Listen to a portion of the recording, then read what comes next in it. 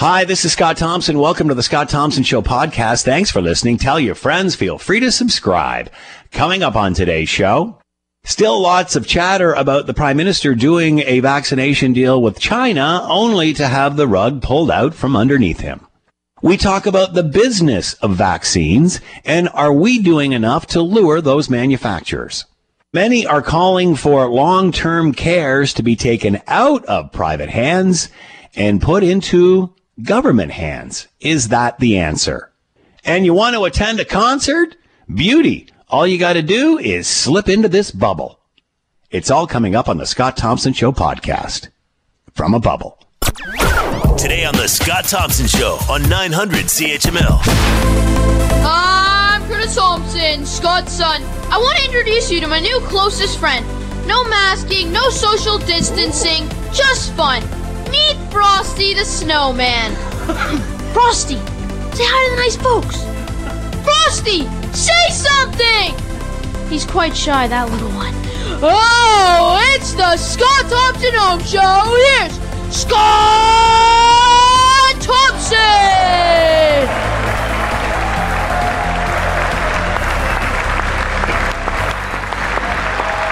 I'm sorry, I no longer have control. Good afternoon. It is 12:10. It is 900 CHML. I'm Scott Thompson. Will Erskine back at the station, keeping the Scott Thompson Home Show on the air as we are halfway through week number 46. Feel free to jump into the snow and into the fun. Is there anybody having any more fun than my dog right about now? Feel free. We'd love to hear from you. The phone lines are always open. Oh, you can send us a note via the website, Scott Thompson at 900CHML.com. All right. Let's get moving with this story because we've been talking about it off and on for a while, but it seems to have come to a head at this point in regard to where we are with vaccinations, when we got in line to get to buy doses from Pfizer and Moderna and the rest of them. And were we late to that lineup simply because we were spending too much time working on a deal, the CanSino deal, trying to get a vaccine out of China? Lots have reported on this. Let's bring in Stephen Chase, Ottawa Bureau Reporter for the Globe and Mail, and is with us now. Stephen, thank you for the time. I hope you're doing well. I am. Yes, glad to be here. Give us a little bit of an update, a capsulated version of this story, and in regard to the early stages of this pandemic and what the Prime Minister's office priorities were at that time. Yeah, so what we're talking about is a vaccine candidate called CanSino, the CanSino vaccine. This is a Chinese company. There was a project that 3 months into the pandemic, the government jumped into a partnership with the Chinese government and the Chinese military to try to build a vaccine. The company was called CanSino. So it's announced in early May. Within a couple of weeks, Trudeau, the Prime Minister, gets up and tells people that we've approved clinical trials for this vaccine in Halifax, but then basically things never get out of the gate.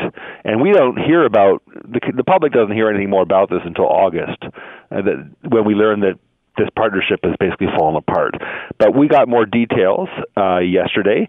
There was documents released by the government to a Conservative MP who asked questions on them, Michelle Rumpel-Garner, and it was just giving us more insight into what happened with this partnership. Now, of course, we're no longer depending on CanSino, and we've gone and signed contracts with Pfizer, Moderna, AstraZeneca, and so on. But we finally learned what happened here. So basically, 3 days after Trudeau tells Canadians, hey, we've got this partnership, clinical trials are beginning on this vaccine candidate, 3 days later, the government learns Chinese government's not letting the vaccine doses leave Beijing. They're stuck in the airport, and that's clearly a decision by the Chinese government to block it. And then, of course, as time goes by, the months go by, and we learned this again from the documents yesterday, the government revealed that basically they said, well, we thought this was one of the most promising candidates early on, but then other candidates, we're talking about Pfizer, Moderna, started to look more promising, and we basically gave up on CanSino. So we didn't learn until the public didn't learn until August. This had fallen apart. But yesterday we got a better sense of what the thinking was internally. So this particular vaccine is still being developed in places like and tested in places like Russia and Saudi Arabia. We don't hear much more about it these days, but it's kind of basically a particular chapter in the pandemic story about a failed partnership. And most people think that China, without any evidence, most people believe that somehow the strained relations between Canada and China led to the vaccine doses never being allowed to leave. Well, what would be the reason for all of a sudden making that decision, considering they let other countries have the same sort of opportunity? Any idea why they did cut off that shipment? The only thing that people are pointing to is we have the worst relationship with China since the Tiananmen Square massacre in the 89. Relations have dropped, off a cliff since we arrested the Huawei executive in Vancouver in 2018, and then China in turn went and locked up 2 Canadians in what Mr. Trudeau has called retaliation. So that has basically soured relations. Now, in May, last year, when this partnership was taking shape, Miss Meng, who's the Huawei executive, actually suffered a real setback in her efforts to sort of leave Canada. She tried in May last year, the very same month Canada was launching this partnership with China. She tried to appeal to the BC Supreme Court and say, look, this whole extradition bid is ridiculous. It shouldn't even apply to me. And her bid failed right around the same time that this vaccine partnership was supposed to be taking off. So it's within a couple weeks. So that's what people are pointing to as the likely reason for this. But we don't have any evidence because the Chinese government has not given us any explanation for what happened. Again, when I asked you why this happened, obviously you point to the sour relationship between China and Canada. So why would the Prime Minister want to rely on a vaccine from China? Yeah, and I guess that's the question: was he relying on it, or was it just we were betting on a whole bunch of horses, and this is one of the first horses out the gate? One minister who's now left the cabinet, Navdeep Bains, the industry minister, now called the innovation minister, he was responsible for this project. The person who was responsible for buying vaccines is a different minister, the procurement minister, Ms. Anand. So the government's argument is, no, we weren't putting all our eggs in one basket. He was working on this project, but she was beginning negotiations. The only question, of course, is why did we only begin negotiations in July? When other countries such as the UK had already been talking for weeks and weeks. So, the question of whether we were laggards in the race to secure vaccines is still an open question. And yes, this CanSino failure is part of that story, but not the whole story. And as well, that's the question here is the timeline. How much time was wasted trying to get deals like this together as opposed to standing in line like everyone else was to buy the vaccines from Pfizer and Moderna. That being said, the purchasing these vaccines didn't happen until August. Could we have started that process earlier?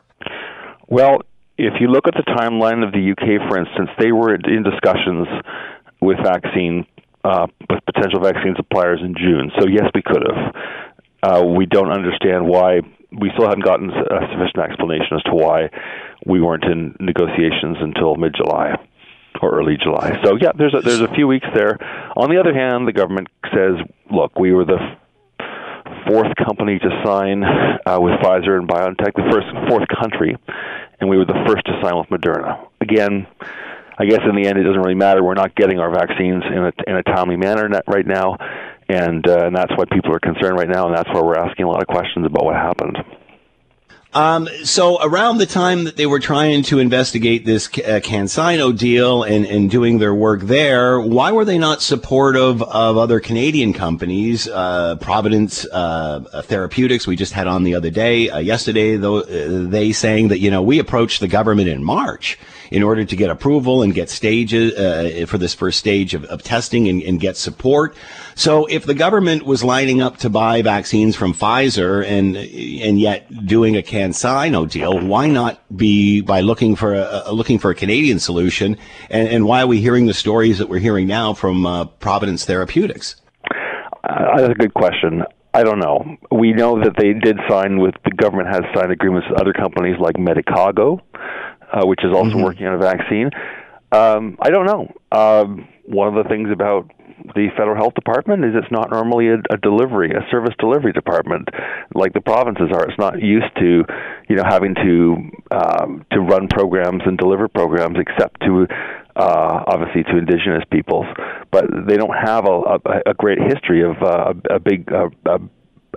work history, a record of having to do major delivery of products and services to Canadians, right? Not like the provinces do. So who knows? This is a story that's by no means answered yet. You talked about how the government was saying at the beginning of all this, we shot in all directions, and the CanSino deal was just one of those. Was that done to appease China, hoping that, if we do business with them, it might help us with those sour negotiations? Why would the Prime Minister's office even look in this direction? What is the love affair with China? Yeah, that's a good question. I think the Canadian government has been looking for areas to cooperate with China, even despite the terrible relations, like on the environment and so on. So, yeah, I'm sure there was that. The other thing is CanSino. If that company, the Chinese company, if you look at the name, it's actually founded by a guy who worked in Canada for decades. Yep. And it has a history of working with Canada on the Ebola vaccine as well. So there's sort of a history there between the National Research Council and this company, and I guess that might explain why it might have come together in the first place. That there is a history. I'm not sure that it was entirely a sort of diplomatic exercise, but I think that they were throwing money at a lot of bets, and this one clearly didn't work. We don't have a lot of news yet on the efficacy of the CanSino vaccine, so a lot of people have been questioning whether or not, or asking maybe it was a good thing that we took a pass on this. They still haven't announced the results of their clinical trials, which are being conducted in places like Russia and Saudi Arabia. We've noticed that, and many have criticized this government for not holding China's feet to the fire more, not being more aggressive with them. Not sure if that's the answer or not. But we've recently seen certainly a different tone in the Prime Minister when referring to China. He's taking a much tougher stance in the last couple of months on the Chinese Communist Party. Is the timing wise? Would it suggest that this was probably the reason? Come late summer, it was like, wow, they've done it to us again, per se. Do you think that's one of the reasons his tone has changed? I think that one of the major reasons his tone has changed is because there's more and more evidence of the atrocities that the Chinese government, the Chinese Communist Party is visiting on people like the Muslim Uyghurs, the million people detained in concentration camps in China, the sterilization programs and so on. There's a lot of information coming out about the conduct of the Chinese Communist Party, and that is something the government can't ignore. But one thing that's really important is Trudeau's unwillingness to trade the Huawei executive, Meng, for the two Michaels. You may recall back in the spring, the sort of Chrétien era liberals, people who worked in the Chrétien era, whether it's John Manley, former deputy prime minister, or Eddie Goldenberg, former top aide to Jean Chrétien, or even Jean Chrétien himself, started sort of publicly trying to pressure the Trudeau government, who of course are generations younger than them, to make a deal, to cut a deal. And Trudeau, interestingly enough, said no, absolutely no way. I'm not going to do that because it's going to set a precedent.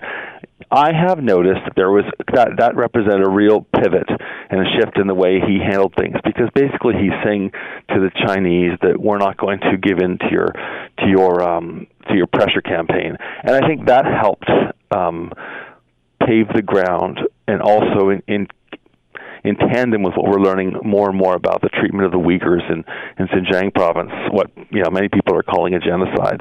I think that Trudeau's refusal to trade Hmong for the Michaels was the beginning of a change. Interesting point. Will we see, and we've sort of strayed here a bit, but it's a fascinating topic, will we see allies regroup and form a united front, for lack of a better phrase, on this, especially now that we've seen the change in the administration in the U.S.? You're talking about a united front against China. Is that what you're saying?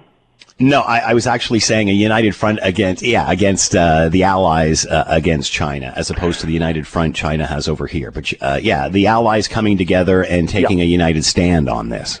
Yeah, I think to a certain extent. I mean, we have seen really strong signals from Anthony Blinken, who was just confirmed as Secretary of State. He said he basically agreed with the outgoing Trump administration that China was conducting a genocide against the Uyghurs and other Muslim minorities. That's a pretty important marker.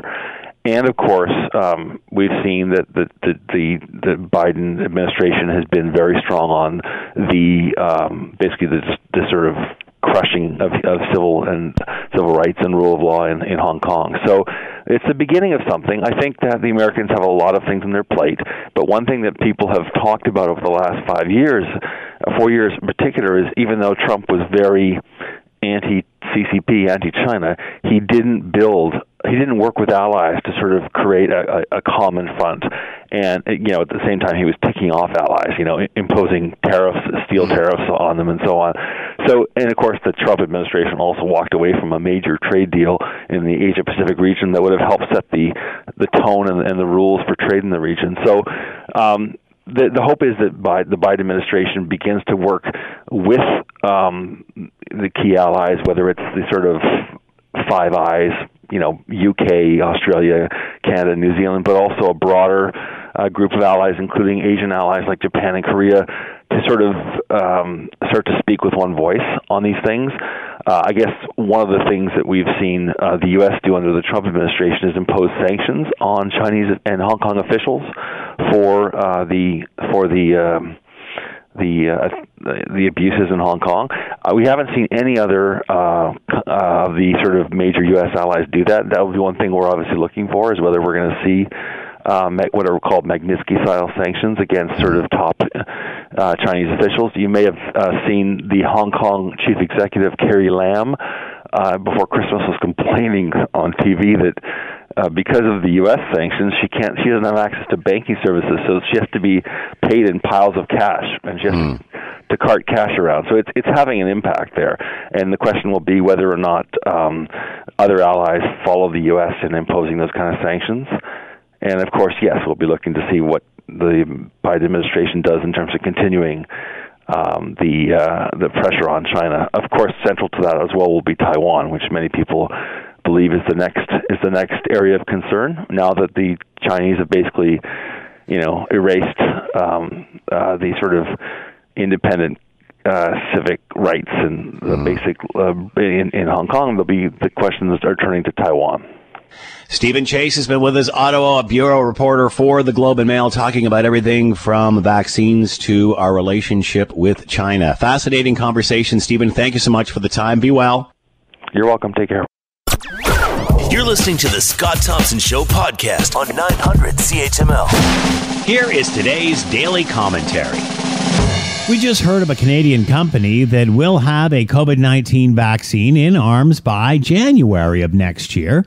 Now, originally, they approached the federal government back in March to get this all going, and they were ignored. Then they were only 2 months behind Pfizer and Moderna with basically the same product. Finally, after being recognized by August, the company is now advancing its testing several months behind the others because there was no federal government support for the 100% Canadian vaccine produced here. Instead, Politico and the Financial Post have already reported the Prime Minister spent the early days of the pandemic working with a Chinese company, CanSino, for a vaccine out of China. Once the Chinese Communist Party got wind of the vaccine was ready to leave for approval in Canada, they pulled back the shipments, somehow related to the Huawei CFO being released, it is alleged. The deal fell through and Canada started buying up everything it could, but not till August. By then, we were late to the game. That is the reason we are where we are. I'm Scott Thompson. Pfizer says each vial of its vaccine actually contains 6 doses, not 5. The company has submitted a request to Health Canada to change the vaccine label to formally recognize this because the contract Pfizer has with Canada is based on delivering a specific number of doses rather than a set number of vials. Healthcare workers here have had some luck with drawing 6 doses out of a vial, but they say it hasn't been consistent. However, Pfizer says that is something that can be fixed with a specialized syringe. However, those syringes aren't easy to get as they are in short supply around the world. Sandy Salerno, Global News. It's like trying to scrape the last bit of peanut butter out of the jar. I think I got enough for one more cracker here, Ma. Let's go. Come on. Okay, now give that to the dog. He can lick the rest of that out. It's the business of vaccines. And why don't we make them? Considering if you drive along the 401, you can see drug companies everywhere. Let's bring in Ian Lee, Associate Professor, Sprott School of Business, Carleton University. He's with us now. Ian, thank you for the time. I hope you're well. Hi, my pleasure. Ian, my first question is, why would the Prime Minister do a deal with CanSino, considering our relationship with China? We know that as approval was coming forth and this was to be shipped for approval to Health Canada, China stepped in and said, nope. Why would you even go down this road? I've thought about this because I'm very aware of this story. We all are. And I really do think that he was unfortunately allowing politics to enter into it. And let me explain that. I'm not talking Liberal Party, Conservative Party. I think that his base, his supporters, are so anti-Trump. I mean, many of us are, let's be clear. But he did not want to be seen publicly to be doing a deal with the devil. I'm using colorful colloquial language to get my point across quickly. And he wanted to be able to say to the Canadian people, I have a deal, and I'm not getting it from the Americans or from that Trump guy who could, threaten to cut us off because it's coming from an American company, etc. And so I think he thought that he had enough political capital with the Chinese government because he has been so circumspect in public comments about China. He hasn't been trashing China. He hasn't been condemning China. He hasn't been attacking China. And this goes all the way back to his father, who had a very close relationship with Mao Zedong and the leadership of China at the time. And I really believe that he thought that he had enough independence and political capital, independence from the American regime and from political capital, that he could strike a deal that was going to be viable, and then he have been a hero because he would have said, look, I've got tons of the vaccine. I got it before everybody else did. Look at what a great and clever guy I am. Of course, he wouldn't use that language that expressly. And I really do think that he was seeing this as his claim to great leadership. Look, I skated circles around the Americans and the Europeans, and I did it with my relationship with China, and he thought maybe even in his more fanciful moments, maybe he thought that would also lead eventually to resolution of the 2 Canadians who have been seized by the Chinese government. Wow. I think, and I'm being very blunt, I think that Mr. Trudeau is naive, and I don't mean that unkindly. I think that he overestimated his relationship with China, from his time of his father until now, and much more importantly, because I can understand overestimating one's you let your emotions, your family history get involved, and we're all prone to that. Where I think he was much more naive is not realizing that President Xi, is absolutely dedicated, and he has said so publicly multiple times, to the ascension of China to be the number 1 country in the world. And nothing is going to step in his way and block his way, and that includes Justin Trudeau. I think, to be really blunt, I think that Justin Trudeau was just roadkill, collateral damage on the Chinese road. I don't think that they were picking on Canada. I don't think that they were targeting Canada. I don't think they were targeting Justin Trudeau. They are not going to let anything that's part of their continued march to greatness at the high end of development, whether there's drugs, airplanes, anything that's, quote, advanced technologies, broadly speaking, they're determined that they're going to keep them there and that they're going to use that as their tool to become the largest and most powerful country in the world. And I think that Mr. Trudeau overestimated his own impact and influence with the Chinese, and very, very substantially underestimated the absolute commitment of President Xi to the greater, call it the greater good, the greater glory of China. Is that why we've seen... If it had been a New Zealand government that negotiated it, or a German government. So I'm not trying to suggest that we got picked out for special treatment. We just were in the road, and we got run over by the Chinese government, by President Xi. He's not going to let any of that vaccine or any drug that's developed in China go over to Canada to be further developed, or Germany, or France, or Italy, or Sweden, or name your country, fill in the blank. And Mr. Trudeau, did not understand. Is that why we're seeing the tone of the Prime Minister changed? It seemed, again, many said he was being way too soft on all of this, and then all of a sudden we really saw his tone change. Now, whether that has something more to do with more information coming out about the Uyghurs or such, but certainly we have seen his tone change of late. I think he's learning on the job. I say that very seriously. I think the lights did go on. I mean, never suggested Justin Trudeau is not intelligent. I've never suggested he isn't. I think he is. I think he has, because he's come from the most extraordinarily privileged background, and my very limited experience with people that are really, really privileged. I don't mean middle class, upper middle class. I mean people, that are really, really, really, really successful. Is that they tend to very substantially overestimate their own strengths, talents, abilities, and so forth. And you see this in very, very wealthy people as well.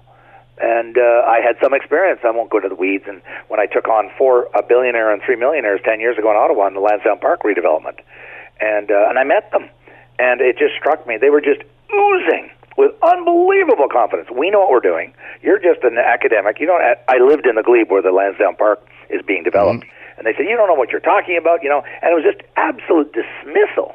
And Mr. Trudeau comes from that very extraordinarily privileged background, where I think he dismisses people who are just from regular backgrounds.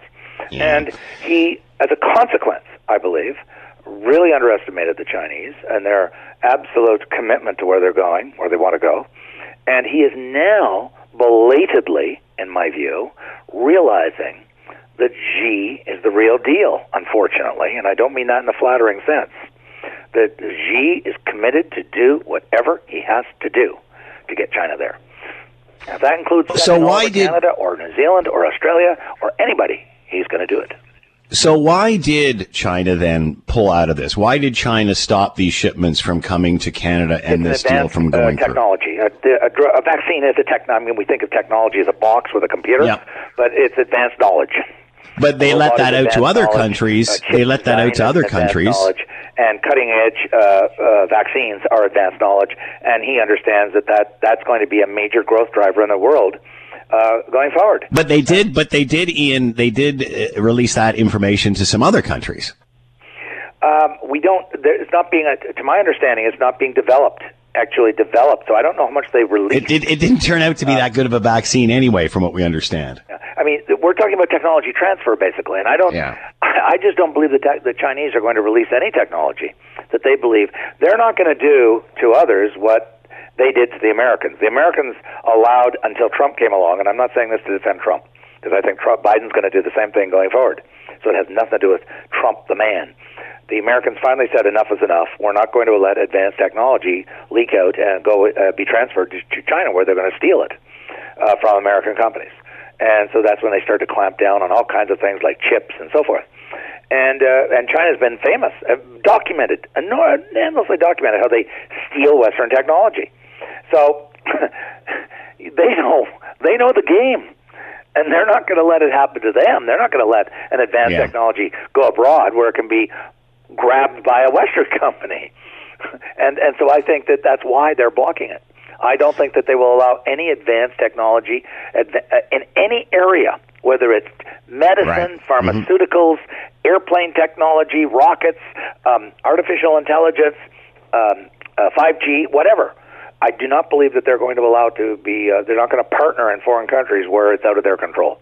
All right, let's talk about Providence Therapeutics. We had their CEO on yesterday. He was saying that they approached the government back in March, early April, saying, we're only a few weeks, 6 weeks, 8 weeks behind Moderna and Pfizer.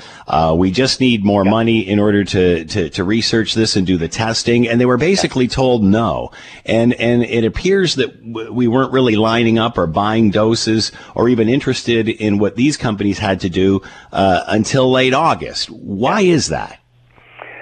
I saw him interviewed last night on, I guess it was on either CBC or CTV. And he said basically very similar to what he said to you. Yeah.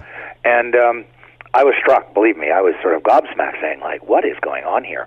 And the only thing I can think of, and I think it's a reasonable, plausible theory I'm putting forward, explanation, is that it is a fairly small company playing in a pond, a pool, an ocean, where there are mega, gigantic pharmaceutical companies with billion. I mean, Pfizer is so enormous, people cannot imagine how enormous it is.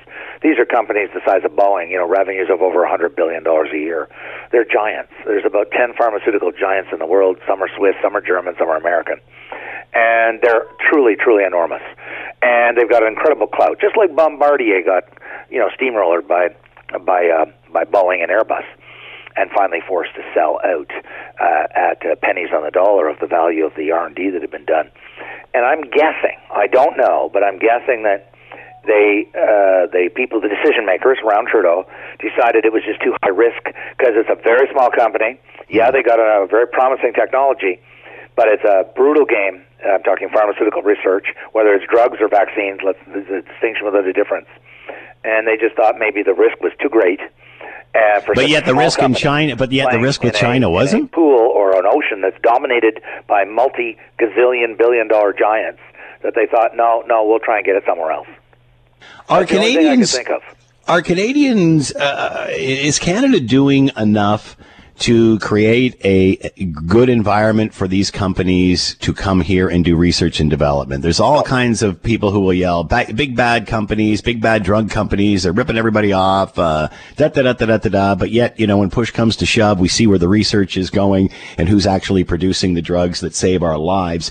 Will Canada now make it a little bit more palatable for business to do business here in Canada because of something like this? I'm very skeptical. And I've been studying this file, believe me, going all the way back to Mulroney. That's a long time. And Mulroney came up with to get the Patent Act extended, the thing he threw to the critics on the left was, he said, okay, we'll bring up with this price review board, which is basically disguised price regulation of pharmaceuticals. And that was 30 years ago. And I did media at the time. I was on CBC, I think. And I said, we're going to rue the day because this is an enormously risky industry. The FDA statistics, I think, is one drug out of 100 that start out, only one makes it finally to FDA approval. So in other words, 99 fail, so it has a 1% success rate. And the FDA figures, and this is FDA data, is it's about $2 billion to bring one new drug to market successfully. And so it's very high risk, it's very capital intensive. The last thing that anybody who's got lots of money, or a company that's got huge amounts of money to invest, the last thing on earth they want to talk about when you're in a very high risk, very high capital intensive environment is price controls. It's price regulation. It's the last thing on earth. And because there's too many variables, there's too much risk, too much imponderables, too much you don't know about because it's such a high risk business. And I argued that when we brought in essentially price controls, we could disguise it and called it price review board, I think we called it. All we were doing was sending a great big giant message to pharmaceutical companies. Do not come to Canada. Do not invest here because if you go and spend all that money and come up with some great new drug, we're going to regulate your price at maybe half or two-thirds or one-third or whatever of what you want to get to recoup your incredible investment. So where do they go? They go to the nations that are most hospitable to drug development, which is U.S., Germany, and Switzerland. It's not an accident. And the culture in Canada, because I'm not blaming it all on the NDP. There's lots of Canadians who agree. Those drug companies are bad. They charge big prices. Yes, they do. And we just got to, do something with them. And that hostility to them is going to has ensured that we don't have any serious drug research and development in Canada. We have the knockoff, the clone industry, the generic industry. Yeah. But we don't have the R&D industry, and this government has been talking about further, more restrictive regulations on drug prices. This is exactly going to not what drug companies want to hear, and they're mobile. They don't have to invest here.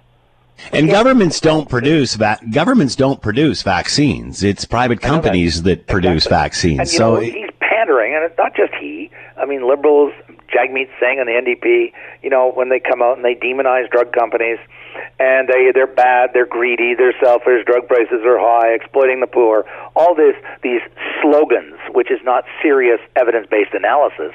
And all we're doing is sending a giant message, loud and clear, to the pharma. I'm not just talking Pfizer. I'm talking any pharmaceutical company. Don't come to Canada. And very quickly, Scott, I just did a presentation by Zoom to retired professionals here in Ottawa the other day about sort of the outlook for the Canadian economy. And I picked up on a graph from David Dodge, the former Deputy Minister of Health, as well as Governor of the Bank of Canada. And he was showing how our productivity is just collapsed. We're at about 0.2%, and that's the only driver of long-term increase in the standard of living is productivity. That's straight out of Economics 101. But the other one that was even more frightening, he had a graph which I reproduced in my presentation from StatsCan, showing that this was wealth of Canadian investors, not foreign investors. And far more wealth, Canadian money, investor money, is being invested now outside of Canada rather than inside of Canada. In other words, people who know the country best, wealthy Canadians, are increasingly saying, I'm out of here. I don't want to invest here. I can invest better in other countries. I have better opportunities. And when your own elites, the World Bank and the developing world, they call this capital flight. Rich people try to get out of Russia because they don't trust the Russian government to expropriate. They think they're going to lose their wealth. Same with China. China's experienced capital flight for a long time by rich people trying to get out and take their money out, and to transfer it, launder it, to get it out, to protect it. And when I saw that graph from Stats Canada showing that more money is being invested outside of Canada by Canadians than inside Canada, I thought, this is a very bad signal or sign, because the people who know the country best, the investment laws, the rules, the regulations, etc. I'm not rich. I'm not one of those people. I'm just a professor. But when the rich and the people that know the system and know how to make money, and they're saying, I don't want to invest in Canada anymore, this is a very bad sign. And Jack Mintz has talked about this, and Don Drummond has talked about this, so it's not just one person. How we're not getting a capital investment anymore because more and more people with money that invest in businesses and grow businesses and that create jobs and so forth have decided that the climate here is not positive enough. I don't want to say it's a hostile climate. We're certainly not China or Russia, but it's not conducive enough to take the risk of investing here. And that data is very clear. This is not an opinion. My opinion is interpreting the data, but there is no question, empirically, factually, that wealth of investors in Canada by Canadian investors is investing more outside of Canada than inside Canada. That's a fact. And then we can have opinions and theories about why they think it's better to invest out of Canada, but they are. And that's a very bad sign, not just for pharmaceuticals. It's a bad sign for high tech. It's a bad sign for any area that's a promising investment. Investors are saying, we're going somewhere else that's more attractive. So we do not have an attractive investment climate. Ian Lee has been with us, associate professor with the Sprott School of Business at Carleton University, talking about the business of vaccines. Ian, as always, thank you so much for the time. Be well. Okay, thanks very much. You're listening to the Scott Thompson Show Podcast on 900 CHML. A lot of chatter about long-term care, and we certainly know how this has affected our senior population. So a group of doctors and professionals have gotten together and, are obviously lobbying government to make some changes. Some of the 9 objectives that this group talks about is ending for-profit long-term care homes, hiring more qualified staff, off the minimum pay standard for frontline long-term care staff, ensure 70% of the staff are full-time, allow essential caregivers unrestricted entry into long-term care with the proper PPE, establish a partnership between hospitals, keep hospital teams on standby, call upon the military if required, and accelerate vaccination rollout into long-term care homes. We're going to try to focus on ending for-profit long-term care homes and where that is in this discussion. Let's bring in Moshe Lander, Senior Lecturer of Economics at Concordia University, and is with us now. Moshe, thank you for the time. I hope you're doing well. My pleasure. First, let's talk about the term long-term care and what would fall under that umbrella. I mean, it's all of those facilities that we're seeing right now on TV, right? It's where the pandemic seems to be hitting the most. I think all of us are familiar with the idea of kind of like seniors' homes and residences and things like that, where you're basically talking about people that are there on a more or less permanent sort of basis, right? They might have kind of in and out sort of privileges, but I think that most of us can kind of imagine that that's as opposed to kind of a temporary sort of facility. So how many of these are public? How many of these are private? You know what? I don't have the exact numbers in front of me, but I can tell you that, of course, it does differ on a province-to-province basis, right? And so partly that's going to be where the provinces put their healthcare allocations and their budgets into, what they want to devote to that particular portion of the population. And that's partly going to be driven by demographics, right? Clearly, provinces that have younger, more dynamic populations aren't going to have as much invested in those long-term facilities.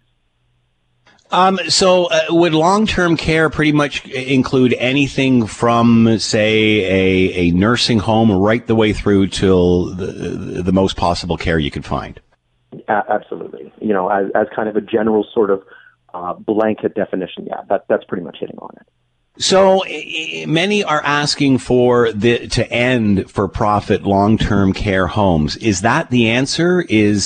I'm thinking about the difficult situation that the healthcare system is in anyway, just trying to survive. Can we afford to put long-term care under that umbrella? Is this the answer? So here's where I'm much more comfortable answering your question, and that is, no, that's not the answer. It seems like it's the answer. It seems like a good answer, but it's not. The fact is that if you take these out of private hands, what you're effectively saying is that you want it run by the government. The problem with having it run by the government is that it has to be paid for then by the government. And that means that the government is going to have to collect money in taxes. And the fact is that I think most Canadians are already complaining that we're overtaxed. And so you're either going to have to take existing tax dollars and divert it from other things, in which case you and I will be talking a year from now, 5 years from now, 10 years from now about problems of shortages of funding in those particular areas, or they're going to have to increase the amount of taxes that we pay already. And if we're already complaining about what we're getting in terms of bang for our buck, that's probably not the optimal solution. Obviously, it was the very first suggestion on this list of 9. Many are making this sound like this is the only answer. That the problem is there's people trying to make money off of this, and that's why these people are neglected. Is that accurate? Yes and no. Okay, so the thing is that the province or any government can dictate standards. And when you read off the list of 9 things there, right, a lot of them were recommendations for if you want to run a long-term care facility, then these are the minimum standards you need to reach. So if you said that these are the standards that you need to reach, now you, private sector, go out and pursue profit, they don't gain anything by having their clientele die on them. I mean, it's a bad PR hit. It's very difficult when you're trying to deal with, what do we do with mom and dad, and maybe we should put them in a long-term care facility. And you go when 3 days since the last death, right? Like it's not a good advertisement. So for-profit institutions are not neglectful of their clientele. It's that they're merely responding to what are the incentives placed in front of them. And if the province isn't going to dictate clearly what they want achieved, then the pursuit of profit is going to say, all right, how do we maximize profits while meeting these standards? You want better standards? Then put in policies that need to be met. So obviously we need better policy here, more strict rules as opposed to guidelines. Is this not something that should be done right the way across the country? I know, obviously, health is a provincial concern, but, when it comes to standards of life and care, it seems this should be pretty consistent. Absolutely. So the bare minimum levels are something that could very easily be coordinated through the federal government, right? You're right. Health is a provincial matter. But the fact is that, through our Canadian healthcare system, there is some level of federal intervention that could be done here to try and make sure that all provinces meet the same basic standard.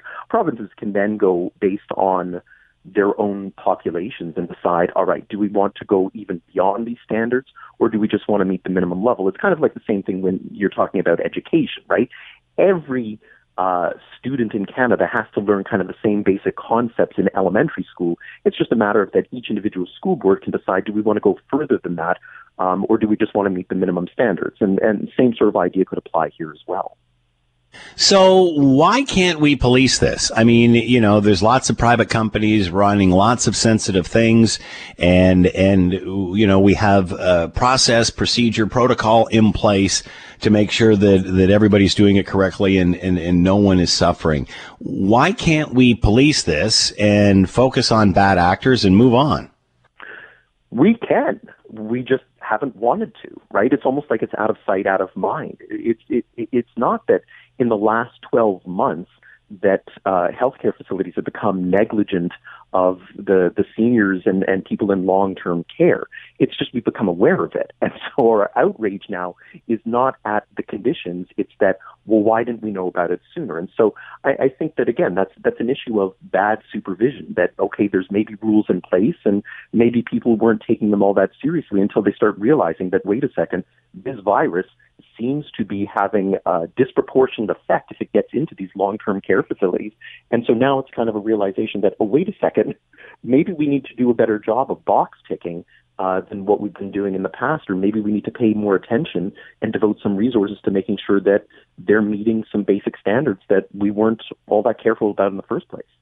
How big is this problem? Because it's certainly being presented like the majority of the homes are on fire, that it is hell. Is that the case, or is it, again, a couple of bad actors that just don't seem to be policed? I don't know that it's necessarily a couple of bad actors. I think that it's pretty widespread, right? Mm-hmm. But I think that what happens is that, say, once a COVID outbreak occurs in one of these facilities, it does seem to go disproportionately after the people within that facility, right? And so it's kind of maybe small events generating big sound. It's not to say that it's not a problem. It's not to say that we should ignore it. It's not to say that we're making too big a deal of it. It's just a matter of that when it does happen, it has devastating effect. And so it resonates a lot more. And so I think we maybe paint the brush that, yeah, this is across the board an issue, when it's, look, there's a problem there, but it's maybe not quite as bad as the 6 o'clock news makes it sound. If the government was to take over all of these homes, eliminate the private sector from this, how do we do that? How do we pay for that? Good question. Because it seems as if, because the way it's thrown around, it seems as if, boom, we could do this like this. This is not a big problem. Well, I think it's not a big problem to say that the government should take it over. It's once the government goes to take it over that it becomes the problem, right? And that's exactly it. Yeah. The government has to pay for this. And right now, we're looking at government deficits for probably a generation ahead of us, which means that based on current projections, they're outspending the amount of money they're collecting in revenue. And so if that's what's going on with a private LTC system, what's going to happen if the government takes that over? And of course, remember that if the government takes it over and they decide to implement any sort of cut, can you imagine the type of media that would generate, that the government is killing grandma by cutting back on this particular aspect of the LTC system? It would be unthinkable. And so governments would have extremely difficult decisions, and it would become a highly politicized issue that I think that just in the heat of the moment, when we're watching what's happening, it sounds right that, well, let the government fix this until we realize that, the government's going to have to come up with tax revenue from some source, whether that's on income, sales taxes, tourist taxes, or whatever it might be. And those are the difficult choices that I don't think we're prepared to make, certainly not right now when all of us are worried about survival rather than, taking kind of a sober look at this. Is this becoming, we got a group of prominent doctors here. Is this becoming more political rather than what's good, efficient care? Because again, these doctors must know if you throw this all under the public umbrella, my goodness, it's, how do you, again, is it going to get better or is it going to get worse? It is becoming politicized. And I think kind of that's probably a general rule across a lot of what we're seeing in society, that, these sorts of discussions are becoming highly politicized. And even if it's not a left versus right thing, it's small business versus government type thing, or it's unionized doctors versus people working outside of the unionized healthcare system. So passions run high, and social media is a great way to whip up sentiment for whatever position you want to take. And that's exactly where the situation is heading. Then that this easily becomes an election issue, say. If we do have one in this year, where you can imagine that the parties on the left are going to want to take a particular position about nationalizing all forms of health care, and parties on the right are going to say, no, that's one step too far because it means big taxes, big government, and government involvement in sectors where they don't necessarily understand what they're involved in. We had the same sort of discussion just a few segments ago in regard to vaccine. Governments don't produce vaccines. They just make it palatable for business to come in and make vaccines. And it's a same sort of thing here.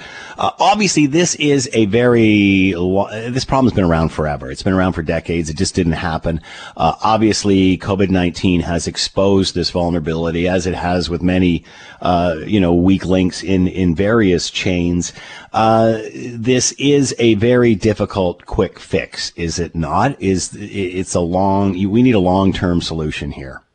Oh, for sure. This is not going to be fixed in the next 6 months. There's no amount of legislation that could do it. Even if you could somehow come up with that legislation, the implementation, the monitoring, the amount of time that these facilities would need to be able to either convert to public ownership or to meet the recommendations that you listed at the beginning of this segment, you're talking about something that's going to take years. And of course, what always complicates these things is that what is going to take years is probably longer than the term of any particular government. And so while you start going down the path of trying to implement all of these reforms, a new government comes in and says, you know what, changed our mind, this is the wrong policy, we're going to go this way. And these poor facilities then, in particular the residents of these facilities, are the ones who suffer because they can't get some consistent level of care that they deserve because the policies are constantly changing. And again, it's one of the reasons why you would almost expect that the private sector should be able to do a better job with the proper guidance, with the proper regulation, with the proper supervision.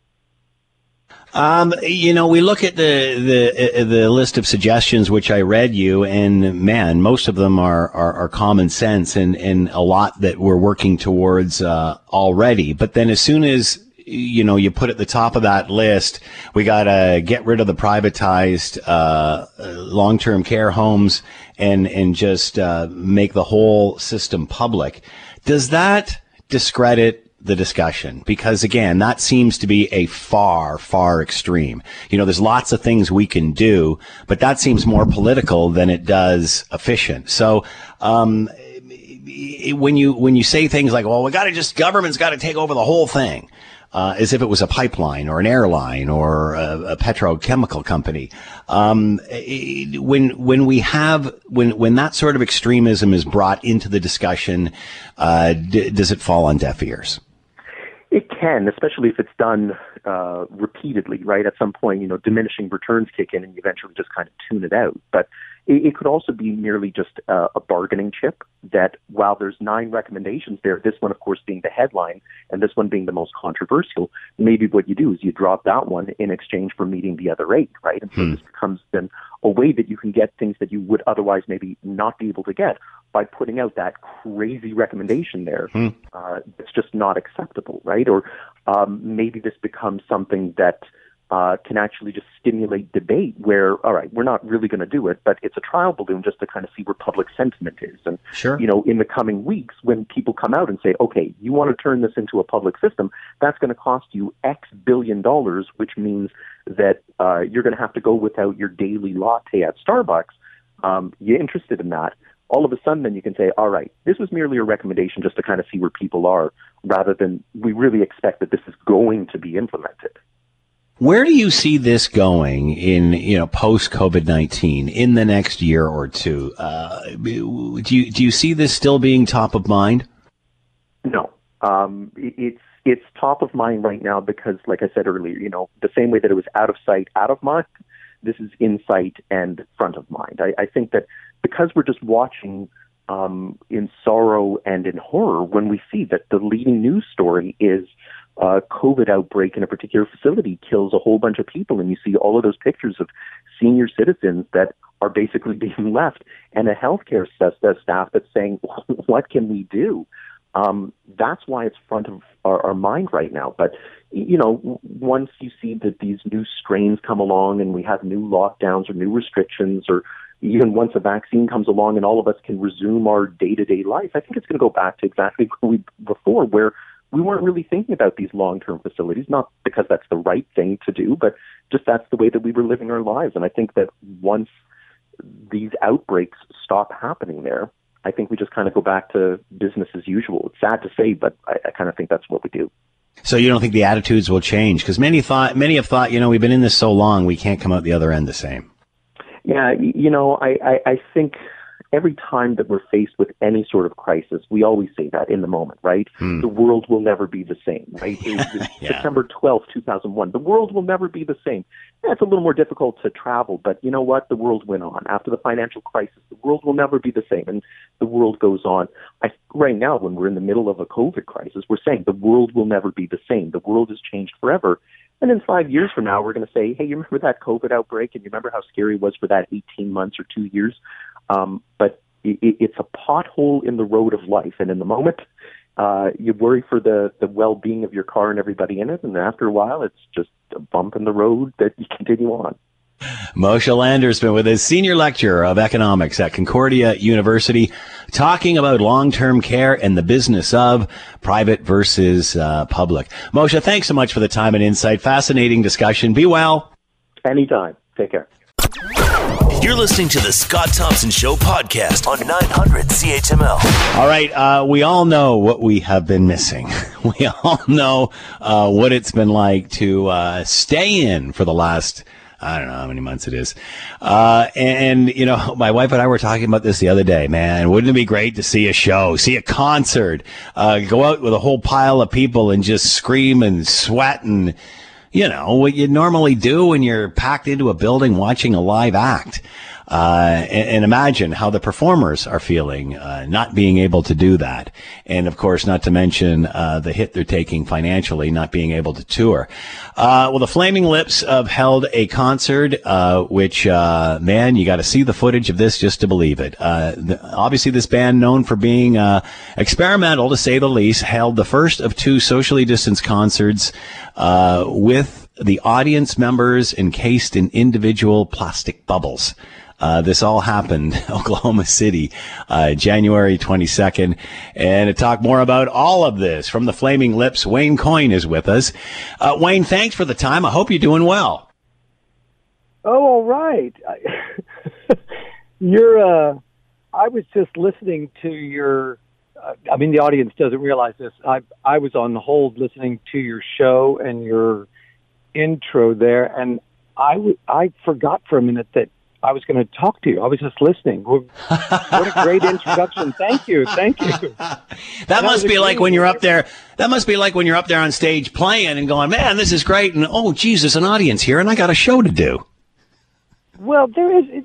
I mean, there's always an element of that anyway. You know, I try to, be a professional and say, well, this is my job. I'm up here to sing and entertain people and all that stuff.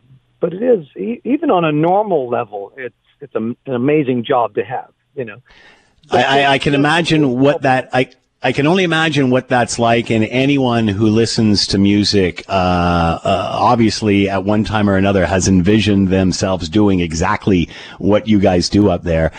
This is an incredible idea. Tell us how, well, first of all, speaking about being up on stage and looking at the audience, that must have been just bizarre. But tell everybody, what happened here and how this all came about. Well, the space bubble, idea, I've been using a space bubble, a singular one, just myself being in it as part of our stage show since 2004.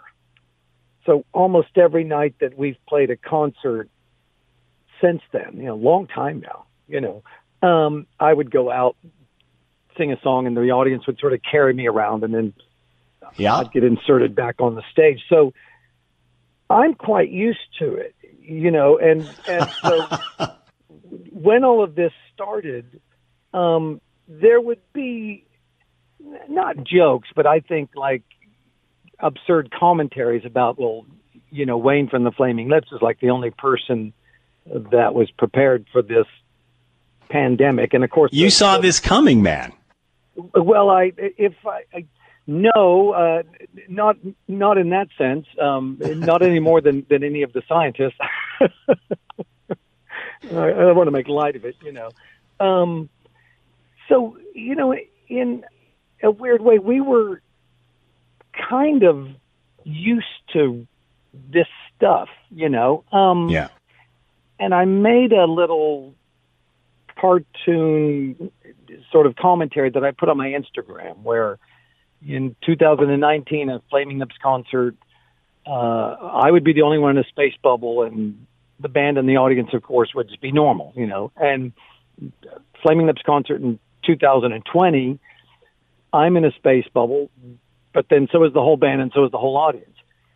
And this was done really just the first day of the lockdown, back in March. I think probably March 12th or 11th it was here in Oklahoma, where I'm talking to you from, with no really belief that it would last longer than maybe 2 weeks, maybe a month, maybe a month or two at the most. When we were talking about this in March, we had dates where we were going to be playing shows around the world in June and July, and we felt absolutely sure those were going to happen. But of course, none of those, we know now none of those happened. And so as it went, the producers of the Stephen Colbert show that's in America, I'm not sure if you guys get big Tonight Show in America, they approached me about doing what, and we didn't know what they were then, but we said, it's going to be this thing where you tape it from like your own home or wherever you guys are doing your stuff at. And they hinted that they saw this little cartoon that I did and said, could we try to do a show like this where you guys are all maybe in these space bubbles? And I said, yeah. So that's one thing. That's one thing, putting you or the band and how you're playing an instrument in a bubble is beyond me. But anyway, getting you and the band in a bubble or in your own individual bubbles, that's one thing.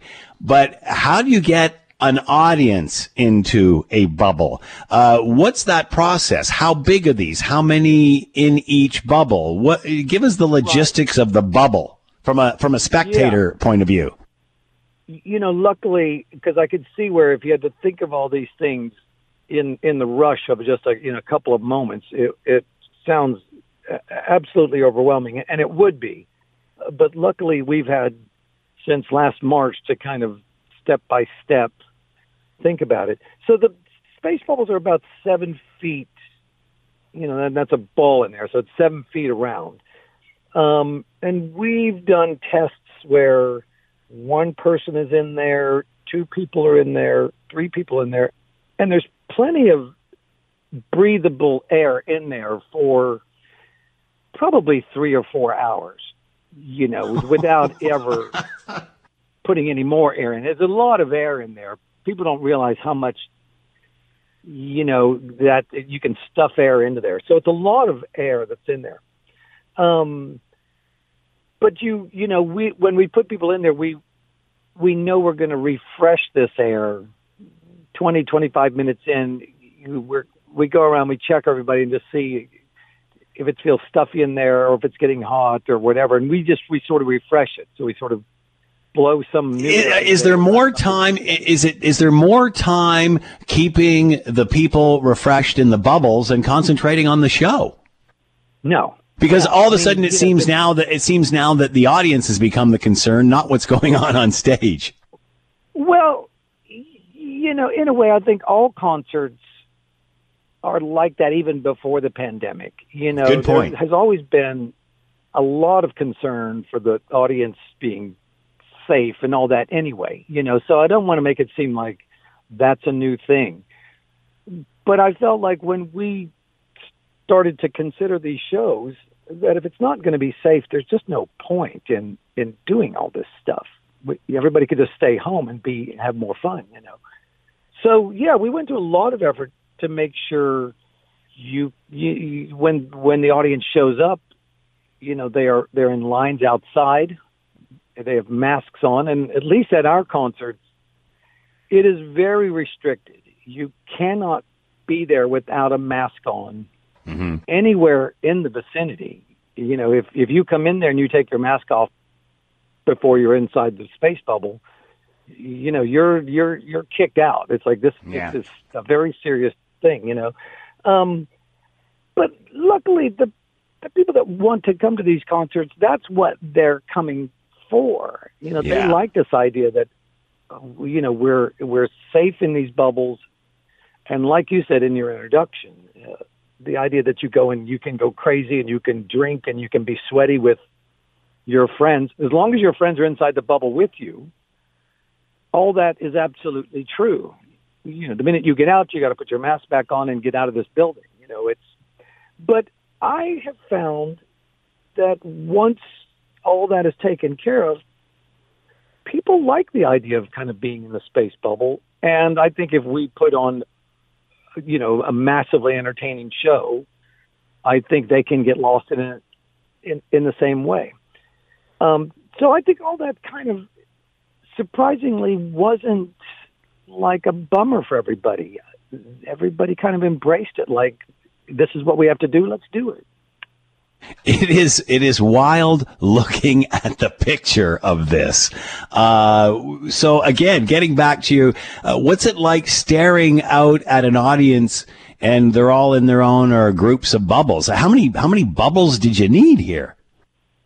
Well, so this venue that's allowed us to do this in, so we've been in this venue now really almost since March. There's not very many things that are going on in these venues, so it's kind of just all hours. There's 100 of them, and they take up the whole floor. I mean, it's a big venue. It actually looks like it looks like a giant box of eggs almost. Well, yeah, which is beautiful. Yeah, it is. And so I think in the beginning, the first couple of times we did this, they were shorter, like, performances and video performance shoots. And I would be watching as much as I could each bubble to make sure everybody was okay. But the more we've done it, the more I've gotten used to that they are okay and they're having fun and we're all in this together. And it's kind of just a concert. You just happen to be in a space bubble, Is this the future, Wayne? I mean, can you see this being the norm? Well, not the norm. I mean, I think for the next 6 months or so, I think we'll probably be able to do more of these shows in this location. because it's still difficult to travel around. It's hazardous to do any, there's still a lot of restrictions, So as long as we're staying in this one place, I mean, people forget, we're susceptible to COVID too. Everybody in the band and all the people that are helping us put it on, So we want to be careful just for our own families and health reasons, I don't know. I mean, let's say if, God forbid, the coronavirus has another version of itself and we have to be in this for another year or 2 years, I would say there would probably be lots of other people that would want to attempt this, just because, you've got to do something, But at the moment, I don't see any other groups or any other venues that seem to be too interested. It's just a lot of stuff to do.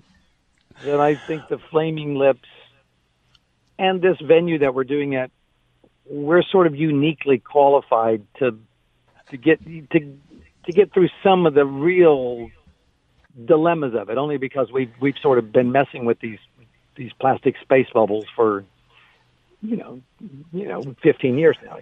The Flaming Lips have done their research and development when it comes to life in the plastic bubble.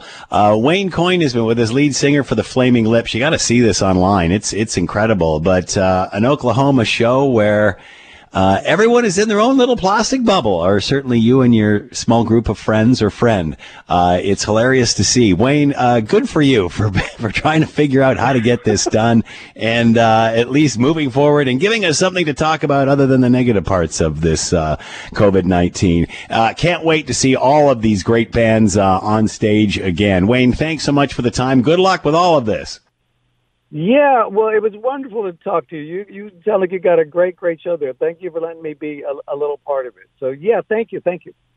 You're more than welcome. Take care. Wayne Coyne, lead singer of the Flaming Lips. Incredible show in Oklahoma where all in attendance were in their own little plastic bubble.